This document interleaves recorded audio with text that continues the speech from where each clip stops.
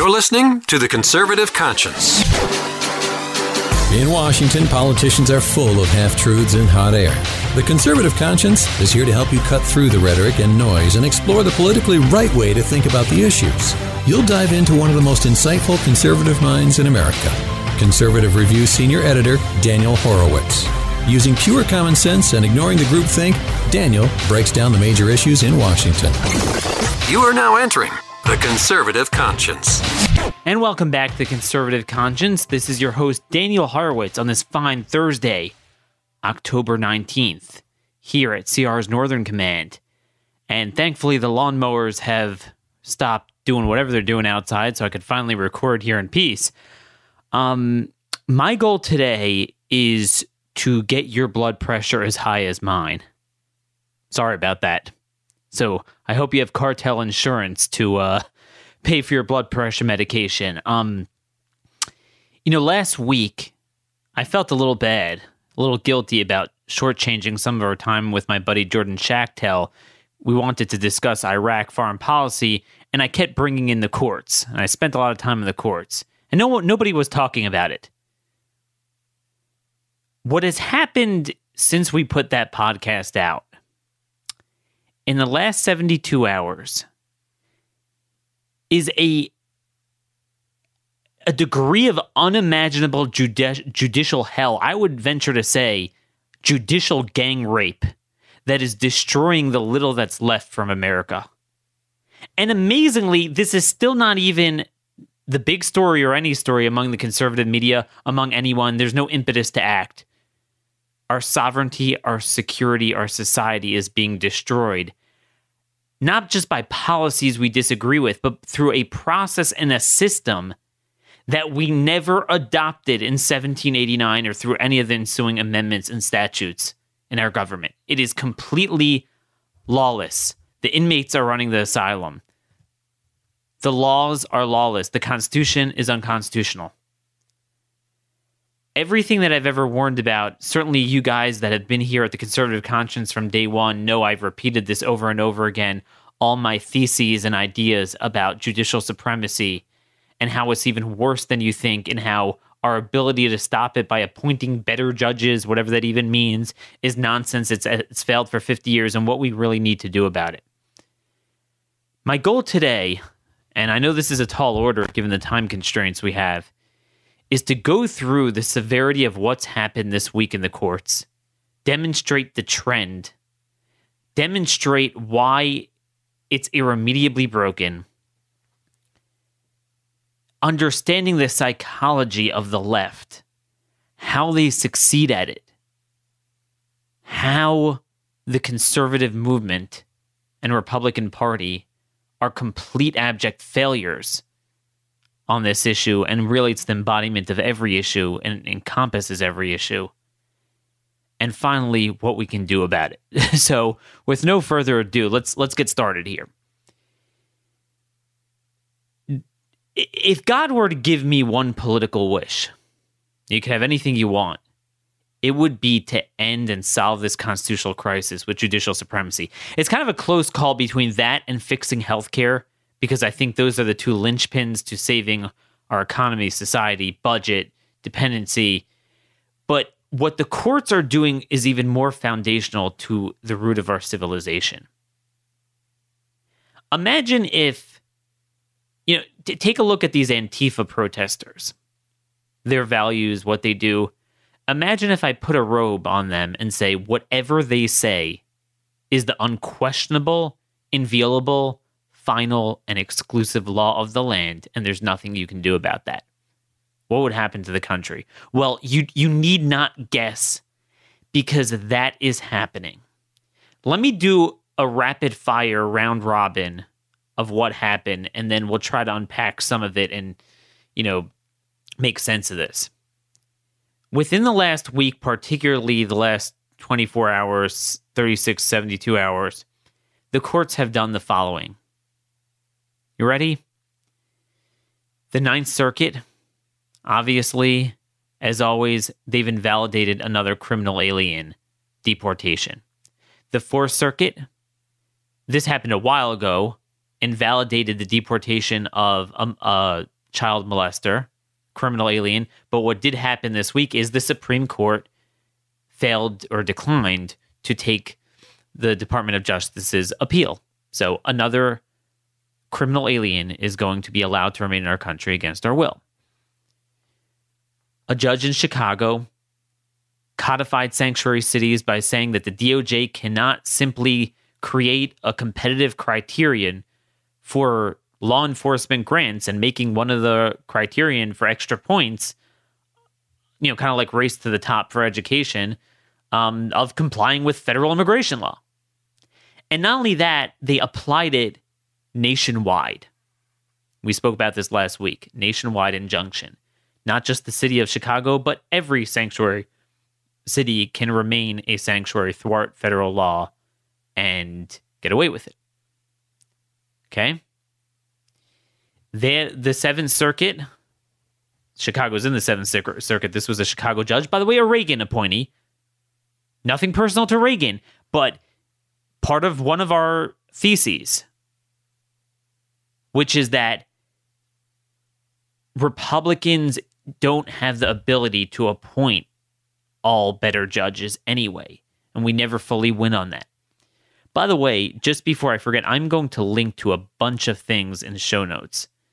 Among them are my famous old article, 12 Reasons Why the Judiciary is Irremediably Broken. I'm going to go through some of the math. I have 2 articles going through the math circuit by circuit. Nobody else has done this, with a couple of cool graphics from our graphic guy here, Mark Gorman, demonstrating why Trump cannot remake the judiciary. He doesn't have that ability. Just if you look at the age demographics by circuit, who's retiring, who's not, who's old, who's young, what's the balance of power, we go through that. Active bench, senior status bench. Anyway, so in addition to that, in the Seventh Circuit, a judge said that a criminal alien that had firearms violations can't be deported. That's not enough of a crime of violence. The same circuit, by the way, that is infringing upon the gun rights of Americans, now an illegal alien gets to stay. But I continue.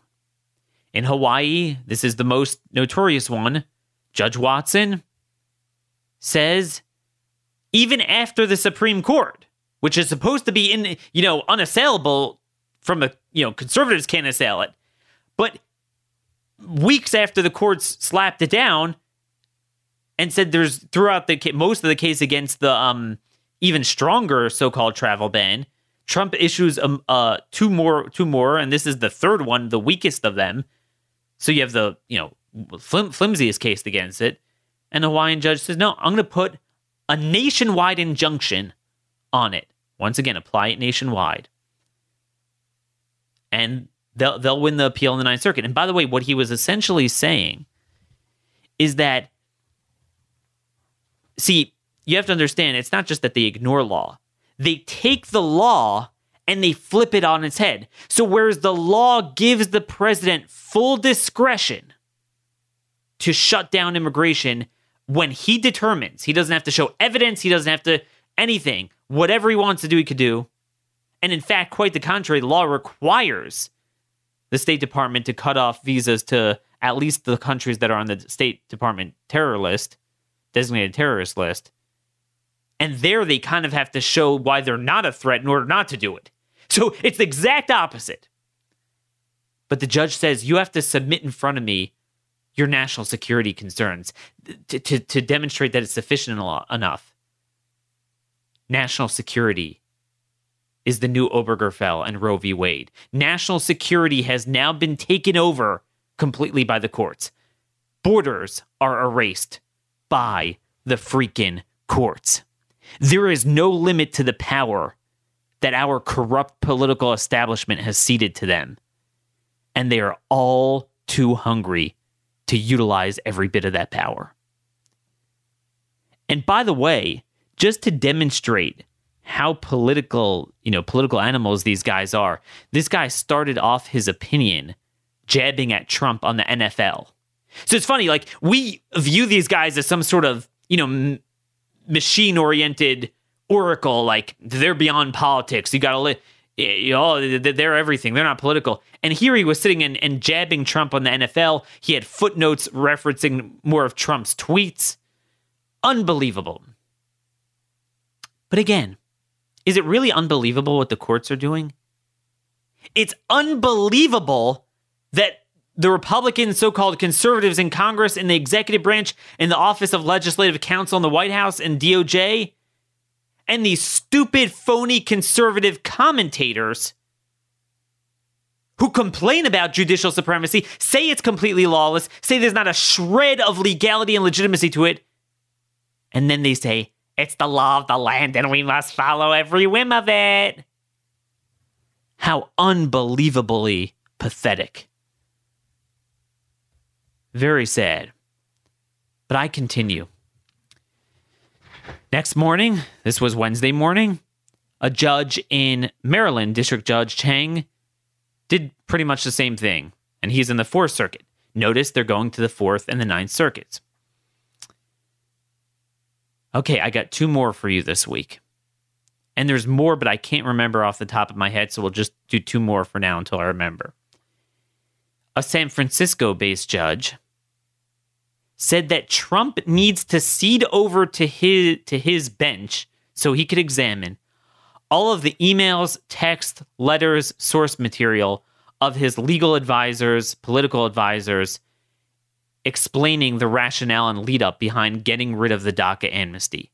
So just some brief background here, and this is going to blow your mind. And if nothing else, this more than anything else demonstrates that we are living in a degree of judicial hell and judicial gang rape that I can't even use any adjectives to properly give over what's going on. It's not hyperbole. I'm underselling it.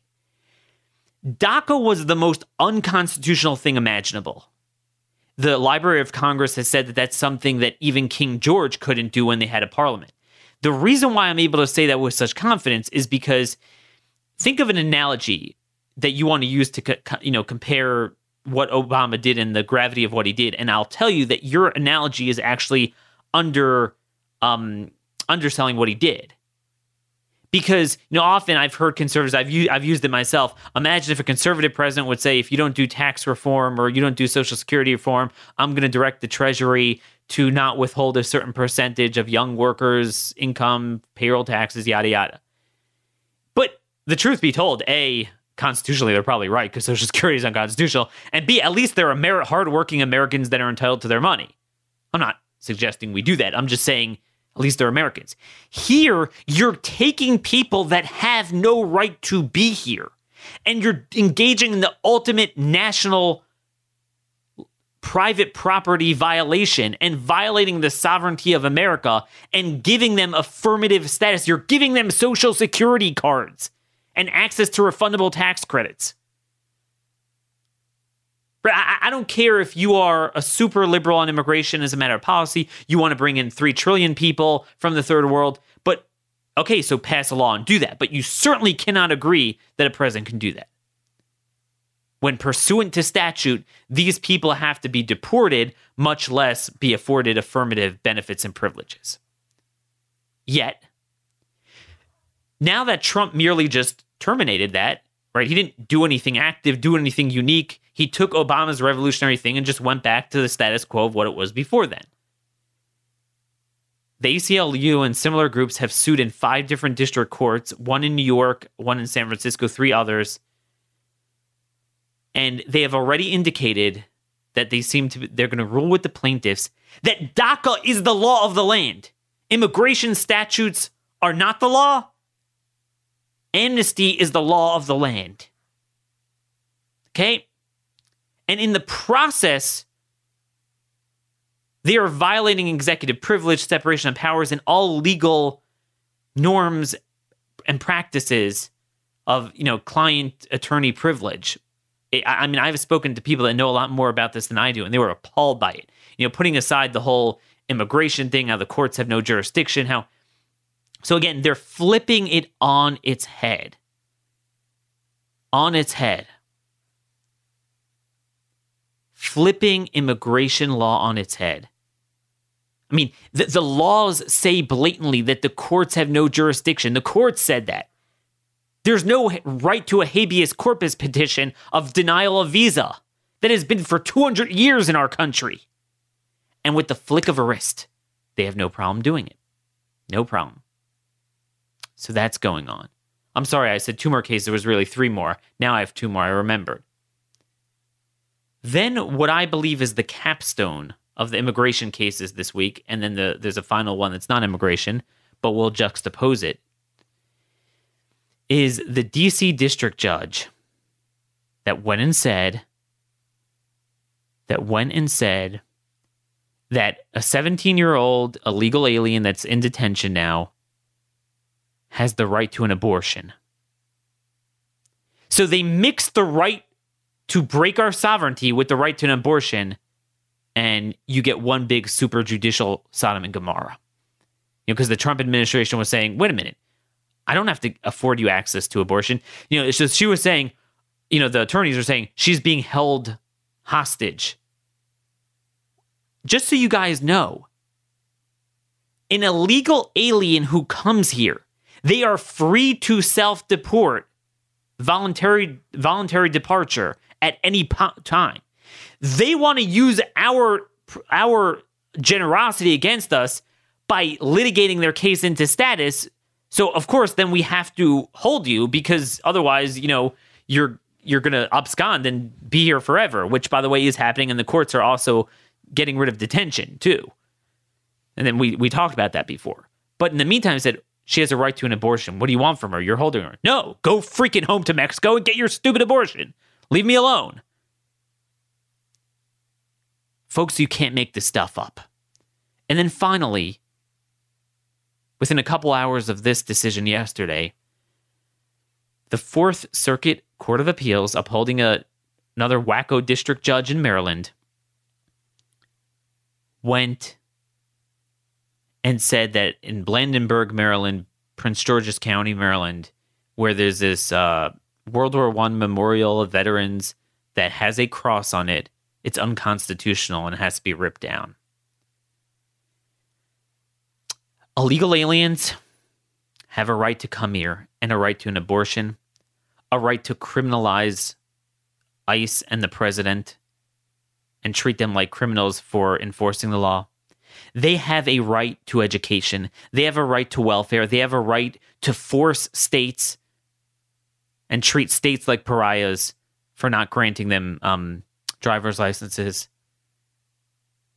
Some Muslim sitting in some shack in Yemen or Somalia or Chad has a right to a visa lest his religious liberty be violated.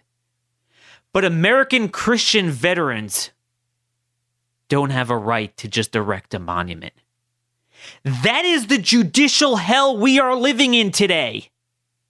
And that is the judicial hell that is being ignored by 99% of this utterly pathetic, phony conservative movement that is all too happy to talk about judicial activism and then not only do nothing, but when someone like myself wants to push back against the courts, they savage you. They savage Judge Moore.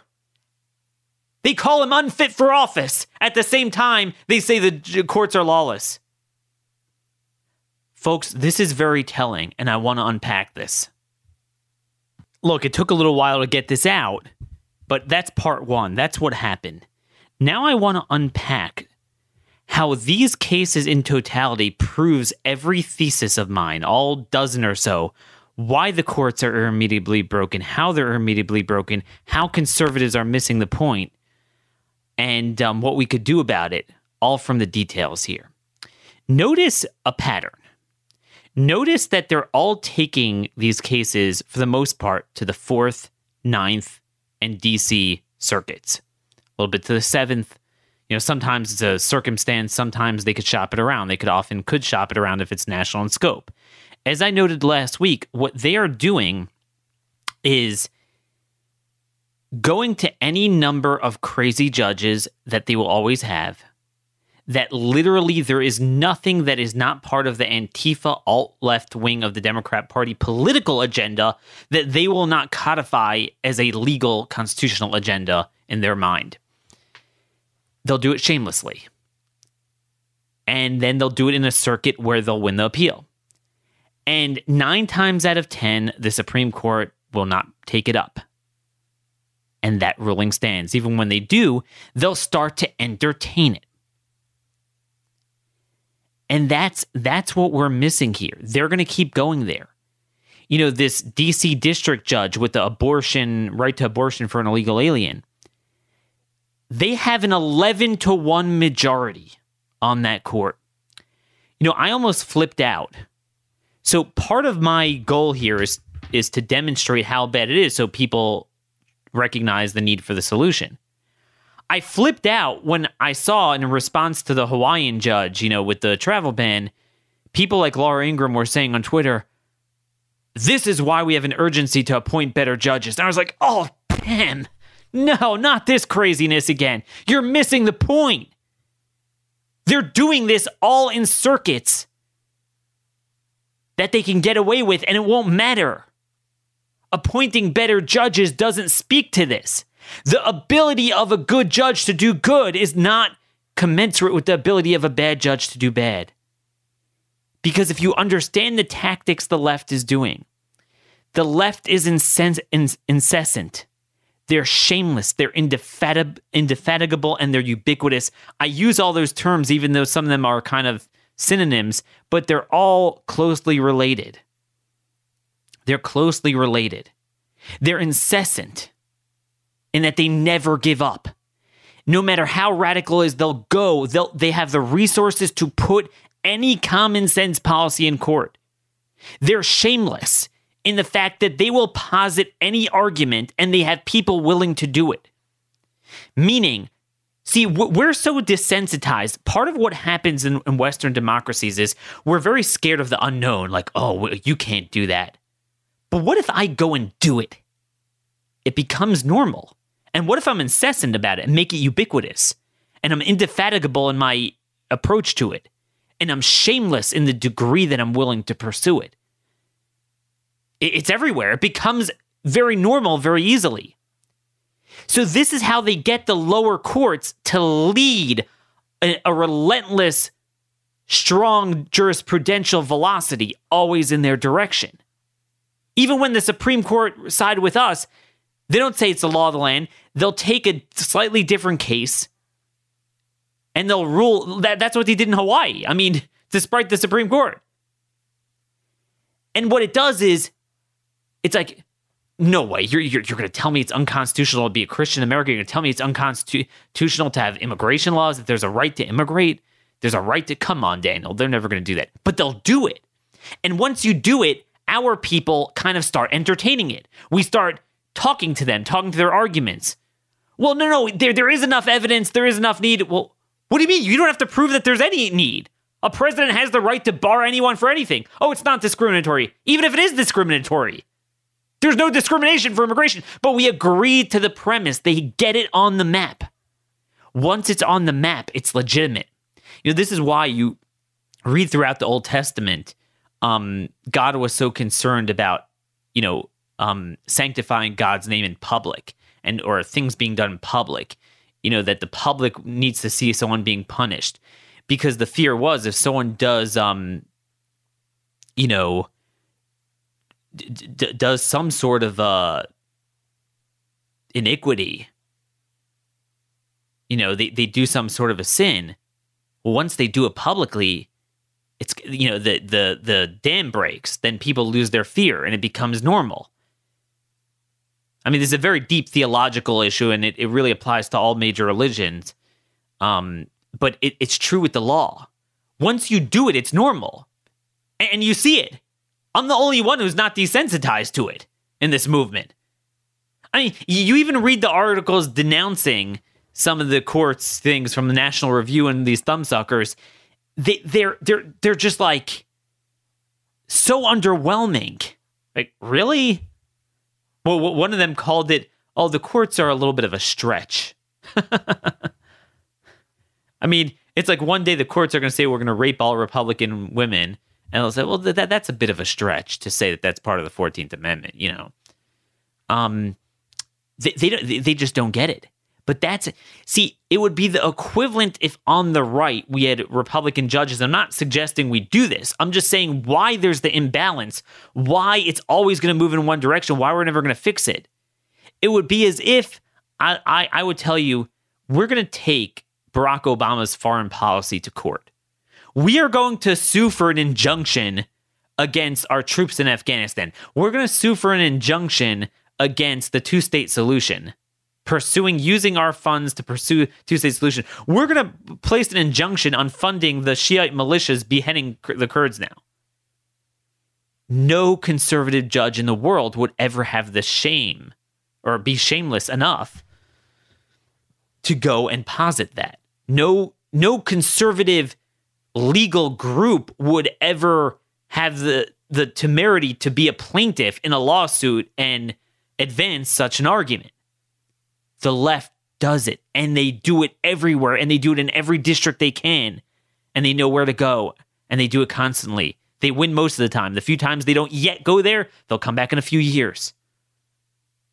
Because the left is willing to do that. Their people are willing to do it. Their judges are willing to do it.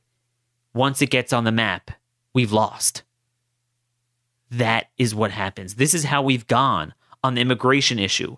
In just 2 years, from 100% settled law, the most settled area of law, the plenary power doctrine that the political branches control immigration unquestionably without any judicial review, habeas corpus petitions, to the courts control 100% of immigration, giving all sorts of rights to them, and the political branches have to beg for forgiveness and plead their case in front of the courts to do anything. That's how they do it. And this scam of nationwide injunctions, here's what they're able to do. See, what people miss is that even if you believe in judicial review, and even if you believe in judicial supremacy and judicial exclusivity on that review, meaning your decision is final, nobody could argue that it's only in that case or controversy that has legitimate standing before the court. Right? A court is not a veto or an upholding power. It has nothing to do with that. It's not a political branch. That's not why they're not elected. They don't judge laws. They judge individuals. Just so you understand the relationship, there's the executive branch, legislative branch, federal branch, then there's the states and their respective 3 branches, and then there's the people. Those are all the relationships in the Constitution.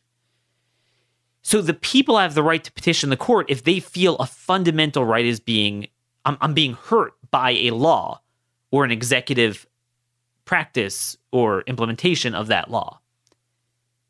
And I have a valid grievance that's hurting me, that's redressable, that needs to be redressed, that I have standing. And it's a right. And when I say a right, that's defined by a positive, proactive government action taken against my negative right. Rights are negative, not positive. This was so important about Clarence Thomas's dissent in Obergefell, what he tried to explain. You know, you could say you have a right not to be punished, fined, imprisoned, executed for a certain thing, your life, liberty, property. Even if you agree as a matter of policy, you're entitled or want a certain thing, you don't have an unalienable right to demand from a state a gay marriage license, a visa, or rip down a monument. I'm offended by it. You have to take it down. You don't have a right to demand a positive action against a negative of the executive or legislature. Okay? And I'm going to come back to that. That's a very important understanding to the remedy of what I mean by pushing back against the courts without even directly, God forbid, defying them, which is a misnomer. In these type of cases, at least, where the courts are demanding the positive, the other branches are doing a negative, they're demanding that they use their not judicial, but executive and legislative powers. The courts don't have the power over legislation and executive branch powers. They have the power of the judicial, the judicial power is vested in the courts to give relief to individual plaintiffs and say, you don't have to do this. So anyway, that's what the courts are doing here. They're saying, so let's go through some of these cases here.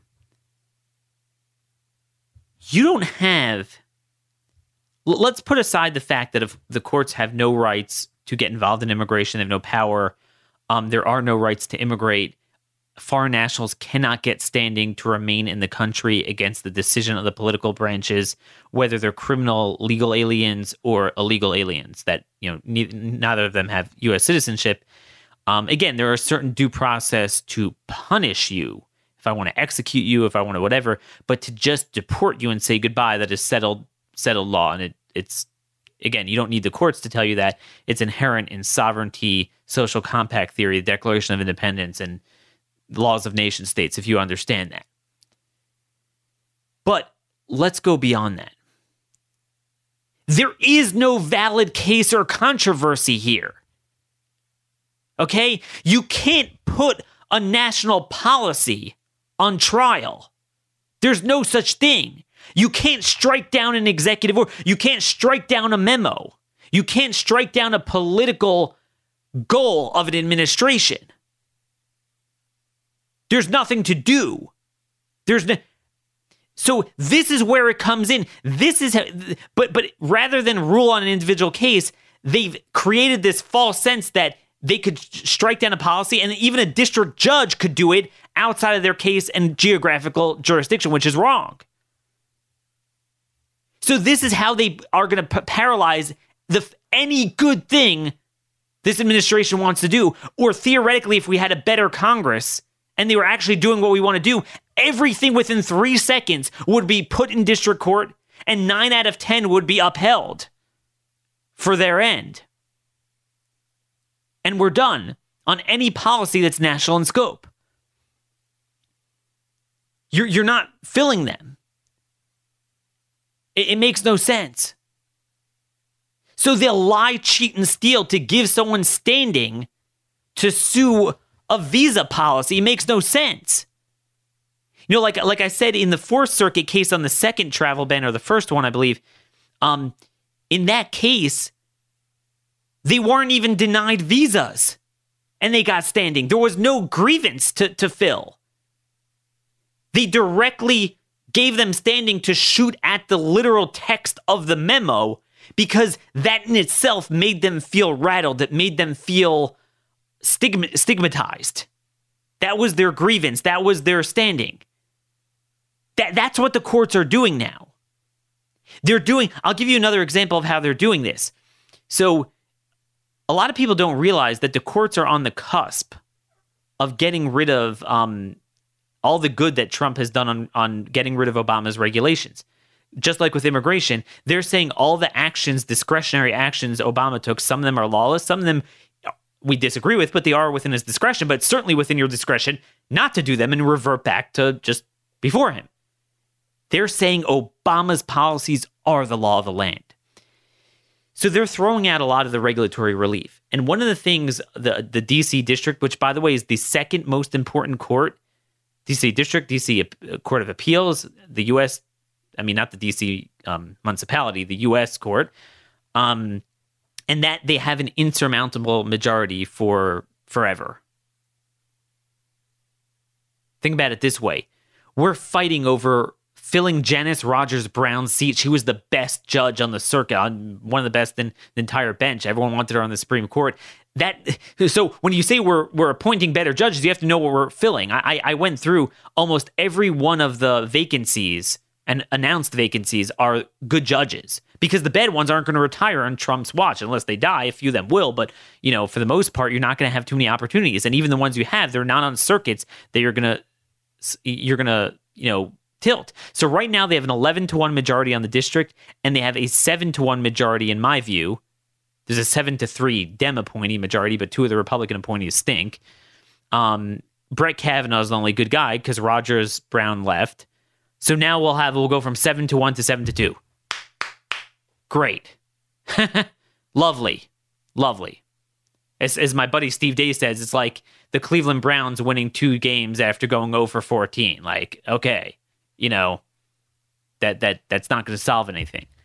But this is where all the constitutional cases are routed to the D.C. district. So keep that in mind. So one of the things they did is the judge in oral arguments seemed to indicate that he was going to, quote unquote, strike down Trump's order of directing the various agencies to strive for the goal of, for every one regulation they promulgate, to repeal 3. Folks, put aside your politics for a minute. Just understand the judicial power. You can't take that to court.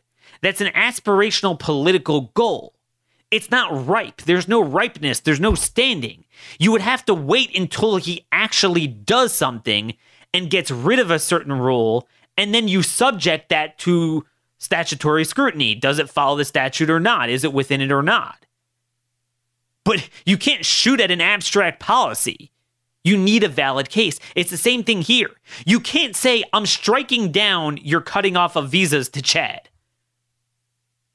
So all the losers, and within 3 seconds, the Trump administration announced, we're listening. Listen to what? There's nothing to listen to. Who do I give visas to? Which people? Show me. How many? 5 a day? 10 a day from Chad? 15 a day from Syria? 30 a day from Libya? It makes no sense.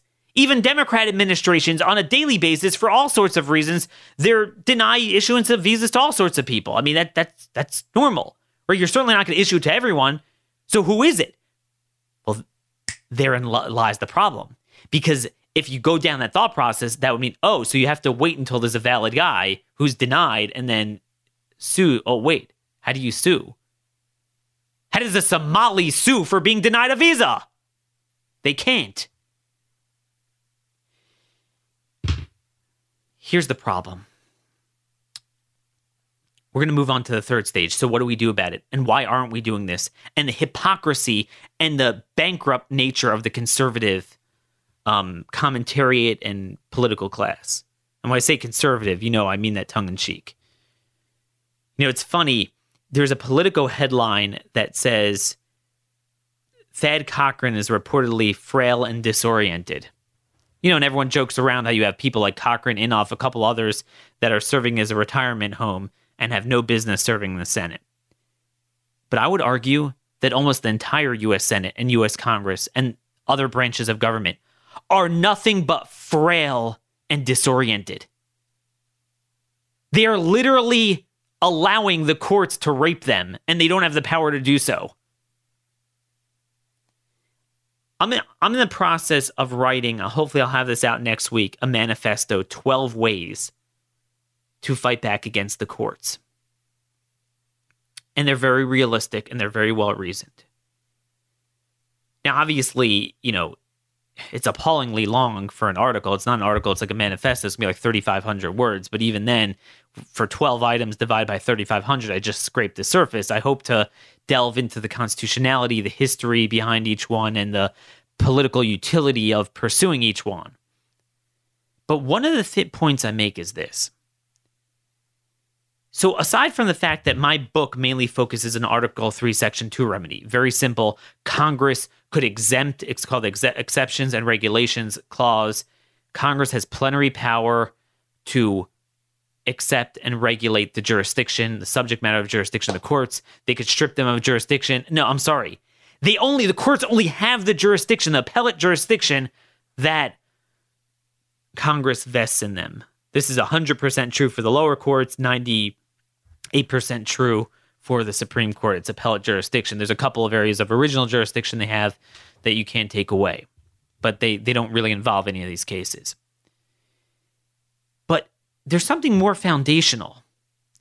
It's not that the courts have this power, but Congress could rip it away, which it's bad enough that the conservative movement ignores. It's more foundational than that. They don't have the power to enforce it. And let me explain what I mean. I don't just mean the Andrew Jackson, na boo boo, Marshall made his decision, now let him enforce it. Ha ha ha. I got an army, you don't. That's not what I mean something a little bit deeper than that.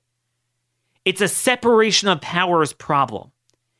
Let me explain to you the legitimate binding nature of the judicial power and the non-binding nature and the whole business of Marbury versus Madison. Let me explain the most extreme contrast case, what I'm not talking about, in order to illuminate what I am talking about. Let's say a federal court, invalidates an execution, stays in execution, for all sorts of BS reasons. And by the way, this is happening all over the place. The Supreme Court is forever staying execution 6-2. Only Alito and Thomas are on the right side. All sorts of politically correct BS reasons, saying the jury pool is racist. There's a whole trend. I've written about it a little bit last year. Nobody else has noticed this. It's one of the big problems with John Roberts and Anthony Kennedy. Not rooted in the law or Constitution at all. Let's say they have no authority to do that. They're completely wrong. But nonetheless, this is not a national policy. That guy, John Doe, got a ruling to stay the execution. A negative right. You are literally taking away his life. Now, again, we would argue we're in the right, and there are times that you have the right to take away life, liberty, and pursuit of happiness for criminals, and there's state interest. You do have a reason. And you're right. You're completely right about the Constitution. You're completely right about the statute.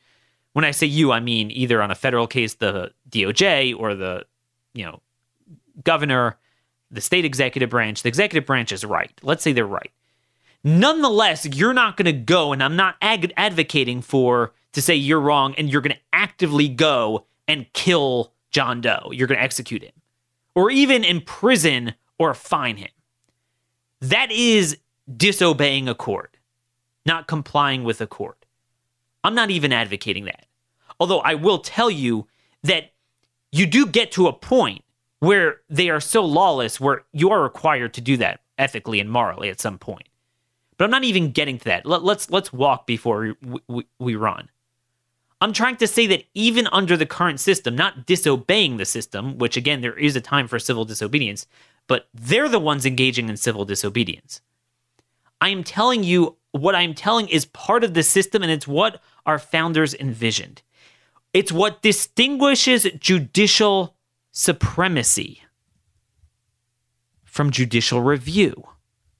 It distinguishes the courts having a co-equal say in the judicial process, and in different political issues, to an exclusive and final arbiter role.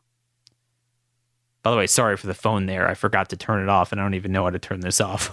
My wife switched the different handsets on me. Usually I have the one without the sound, so I'm sorry if it goes off again. Anyway, what distinguishes them is this. Let me start out. Let me read for you a comment. Let me just dig this up. James Wilson, one of the greatest founders, one of the fathers of Article 3, one of the biggest, judiciary guys around. I mean, you're not going to get a better authority on Article 3. A lot of people don't realize that judicial review is not a creation of Marbury versus Madison. It comes from James Wilson and Alexander Hamilton 20 years before, 15, 20 years before. Marbury merely plagiarized from Hamilton in Federalist 78. Literally plagiarized it, by the way, without citing it. There's nothing new about it. So I'm actually going to make judicial review even stronger than you think. But if you truly understand what it is, you're going to understand executive review and legislative review and separation of powers, and how the rationale behind judicial review is a repudiation, the greatest repudiation. Its foundation repudiates judicial supremacy by definition. Let me read to you this case from what James Wilson said. This was collected works of James Wilson, edited by Kermit L. Hall. That's just the version I'm citing here. I'm forgetting what letter. I don't have it in front of me. I apologize. Which letter this was from, but It was sometime in the 1780s, or it might have even been at the Constitutional Convention. I do have to verify this. I apologize. This regulation is meaning judicial review, is far from throwing any disparagement upon legislative authority of the United States. It does not confer upon the judicial department a power superior in its general nature to that of the legislature, but it confirms upon it in particular instances and for particular purposes the power of declaring and enforcing the superior power of not the courts, but the Constitution, the supreme law of the land. So right away you see the point is the courts aren't supreme. It's the Constitution that's supreme. It's just that individuals have the right to say, look, they're throwing me in jail. They're fining me. They're imprisoning me, and they're wrong. I believe they're wrong. Let's see if you're wrong. Oh, I believe the Constitution is right. I'm going to give you that particular instance because it's particularly repugnant to the Constitution as written. In that particular case, because it's an unalienable right. It's not a public policy issue. In that way, that's the judicial power you have to listen to me. But what if a court goes along and says, you have a right to a gay marriage license. You have, or the courts themselves apply a negative against people's rights. You have to, as a principal, allow a boy into a girl's bathroom or I'll throw you in jail. You have to write a gay marriage, give a gay marriage license or I'm going to throw you in jail like with Kim Davis. I'm going to, eliminate your life and liberty. A court says, I'm going to direct the executive branch. You have to go and issue visas to people from Chad. I'm going to direct state governments. You have to open up 3 Sundays before and hire county clerks to have early voting. Or I tell a state, city mayor, state Capitol building, or a Supreme Court building, a state Supreme Court building like Judge Roy Moore in Alabama, you have to rip down a monument of the 10 Commandments. This is where the founders understood that the utility of the courts, of what they're doing, it's only as good as the paper it's printed on. It's only as good as the rationale and ability to convince and persuade through their writing. It's called an opinion. But if it requires that you're now infringing upon executive power, you're asking the executive branch to violate their oath of office, their interpretation of the supreme law of the land that they know it to be. Of course, they don't have to do it, but indeed they can do it. Judicial review, the rationale behind Hamilton in 78 and James Wilson at the Constitutional Convention and Marbury versus Madison, John Marshall there. The rationale that look, I'm a judge. If someone comes in front of me and says the legislature passed a law to say anyone with the name John Smith has to pay an extra 10% in taxes, a bill of attainder, that it's repugnant to the Constitution. What am I supposed to do? I can't just interpret the law. I have to block implementation for this case. How much more so the executive branch? You cannot listen. You're telling me they have a right to a visa? No, they don't. You go issue a visa if you want. You go hire a hauler, Mr. Judge, and take down the 10 Commandments. You go sit at the polls 3 weeks before the election, 5 weeks before the election, and have early voting if you want. You can't force me to actively do it. And likewise, let's say the court says to Kim Davis, you have to let someone in. Yeah, I'm saying you have to give a gay marriage license. Otherwise, I'm going to issue a bench warrant for your arrest. Who serves and executes that warrant? The judge? Does Anthony Kennedy get off his bench and, get handcuffs? No. The founders, it wasn't by accident. They talk about it. Hamilton talks about it. They didn't want to give it to them. It's executive power that does it. Either a state trooper, depending on the issue, or the U.S. Marshals directed by the Attorney General, ultimately the President. Now that's our territory. That's not, to be clear, that's not defying a court. Because the court doesn't have that power. I know I've criticized him before because he went after Roy Moore and whatever, and I'm going to get to that in a minute. You know, this whole disconnect between, you know, what the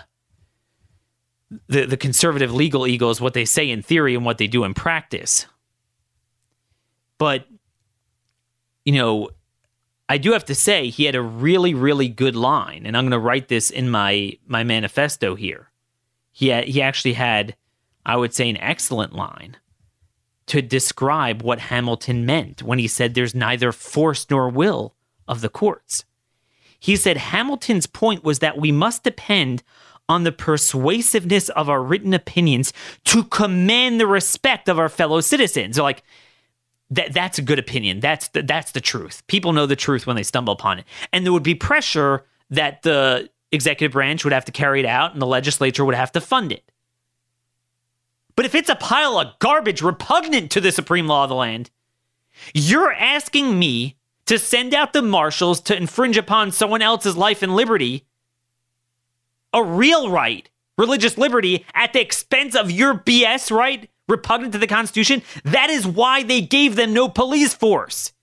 It's not a loophole like, oh, you're being mean and strong-arming the courts and not listening to the courts. That was part of the system. There is no finality in public policy issues like you have finality in Latin called res judicata in civil and criminal cases under the law. There's no finality over the law to strike down. Even if you have judicial review, it's not final and binding outside the case in controversy. The other branches are expected to use their respective powers, which are more robust, to fight back. That is what we need to start doing. You don't start doing it on executions, on imprisonments, but on, you know, when our guys are the victims, they want to lock up our people. We just passively won't lock them up. You're demanding a visa? No, I'm not doing it. You go do it. Nobody is talking like this in Washington. And this is where I want to get to the final point. And I know I've gone way over time here. This might wind up being the longest podcast ever, but bookmark this one forever. I want to get to the bankruptcy of the conservative media on this issue. And it's really the embodiment of the entire conservative political movement, but it's most evident in the conservative legal movement. You see, conservatives who work in Washington for the most part, they are with us on everything, except for when the ball is actually in play, when the outcome actually matters. And this is true of everything. You know, it's funny, the Wall Street Journal on economic issues will pretty much say the same thing as me, 3 to 4 months out from that legislative point of contention in Washington. But then a couple weeks away, when it becomes evident that Republicans are going to cave and you have to be part of the team, not only did they go back on everything they said without ever recognizing it, they repudiate and savage people like us that are continuing to say the same things they themselves were saying until now. That's because they don't believe it in their hearts and minds. They don't believe in the morality of their supposed morality the same way the left speaks to, champions, and eternalizes the morality of their immorality. Like I said, the left doesn't just spew left-wing talking points. They're incessant. They're ubiquitous. They're indefatigable. And they're shameless. Now, I'm not asking that we be shameless, but the other three we should follow. We should actually do it in practice. Take everything I've said about the judiciary for the first 50 minutes or so of this show. 99 to 100% of it, depending on who you're talking to, will be agreed upon by the people I'm talking about. They'll pass around my articles. Oh yeah, Judge Watson is what a horrible nutjob there. But then when you take it to its logical conclusion, so therefore you can't actively go and follow them instead of the law, you have to follow the law, they'll not only disagree, they will savage you. The entire National Review on social media and in articles is savaging Roy Moore as unfit for office. One of them is a man named David French. Now, I usually don't like calling out fellow, kind of conservative writer type of people by name. I don't like doing it. I don't like speaking ill of people if they're not public figures that are, doing things that are consequential to the public. I don't like gossiping. It's not my thing. I pick him because he's a particularly good person. He later in life, he served in Iraq. After 9/11, he signed up. He's genuinely a good person. And he's probably closer to us than most of the other thumb-sucking punditry class. And that's exactly why I pick him. But because he's part of this circle, here's the mentality. He savaged Roy Moore's unfit for office because he wouldn't freaking rip down the 10 Commandments statute and redefine marriage. Okay, that was bad enough. My colleague Steve Deace has been challenging him and these people to come on his show all week. Explain, what is your remedy to the judiciary? What do you do then? Other than talk about it and fundraise off of it and write articles off of it. What's your plan? You bunch of failures for 50 years that have allowed this to go on. Then, today, in the dictionary definition of temerity, of chutzpah, of impertinence, I see this guy writes an article. The judges are really doing crazy stuff here. Now, you read it and it's kind of laughable when you compare it to it's like the decaffeinated version of what I just said. It's all really like understatement. He's the guy who said, the judges are kind of stretching there. Oh, really? Oh, okay. And then he says that then, you guys need to stay in your lane. Really, David? Go make me. Or else what? How are you going to do that? So he goes and recognizes the problem and savages those that are doing the one thing that it's going to take to stop it. That, in a nutshell, folks, is why we are where we are on every issue. That is the failure. That is my life. That's what I'm living with now with these people. This is why so many people are looking for alternatives. They can't take this anymore. It's not just this. The establishment's a joke. Everyone knows they are the Democrats. The same thing. It's the unibrow. But it's those that supposedly share our values and articulate often the same things. What do they want to do about it other than being a writer?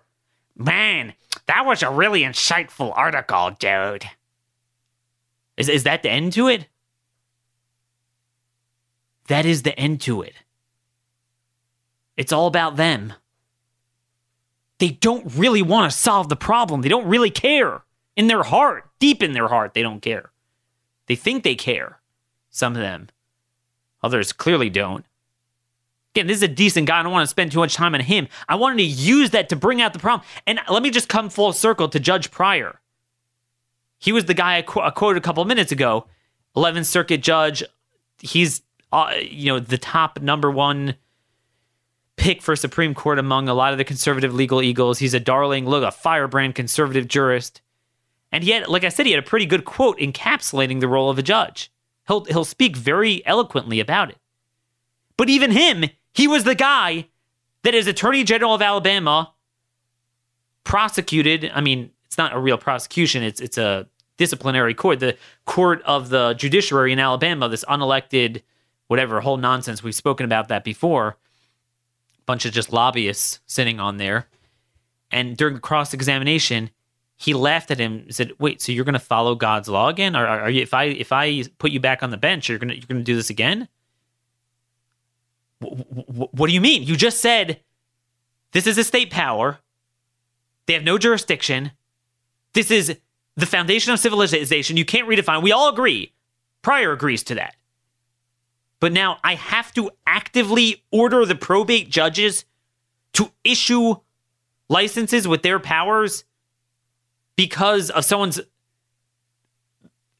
gruesome violence to the Constitution, when the entire foundation of judicial review stands in contrast to that because it's predicated on following the supreme law of the land?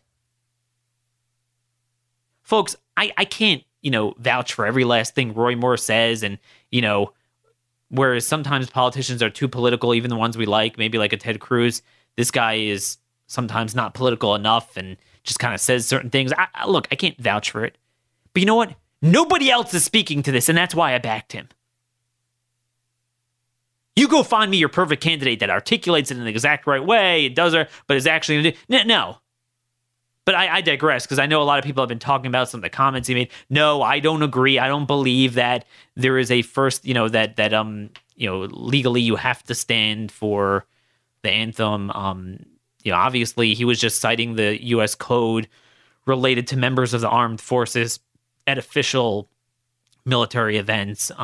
That is, governed by law. They don't have First Amendment rights within the military, obviously. And, so he just says, as if everyone has to do that.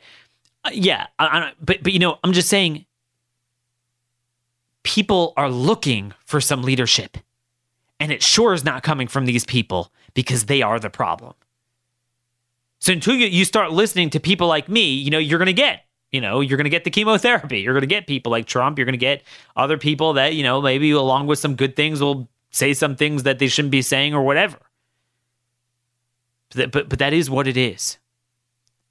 Anyway, we're on to a full hour here. I got to stop. I'm losing my voice, losing my air, losing my brain. I want you to bookmark this. I want you to send this podcast everywhere. I want you to help me pray to our Lord that he gives us wisdom, power, insights to do what's right and just in his eyes, and allow us to be heard and to make contact with the right people and employ the right strategies to do what's right in his eyes. Because what we're doing now is clearly not working. Thank you so much for indulging me today. God bless you all. Until next time, this has been another episode of The Conservative Conscience.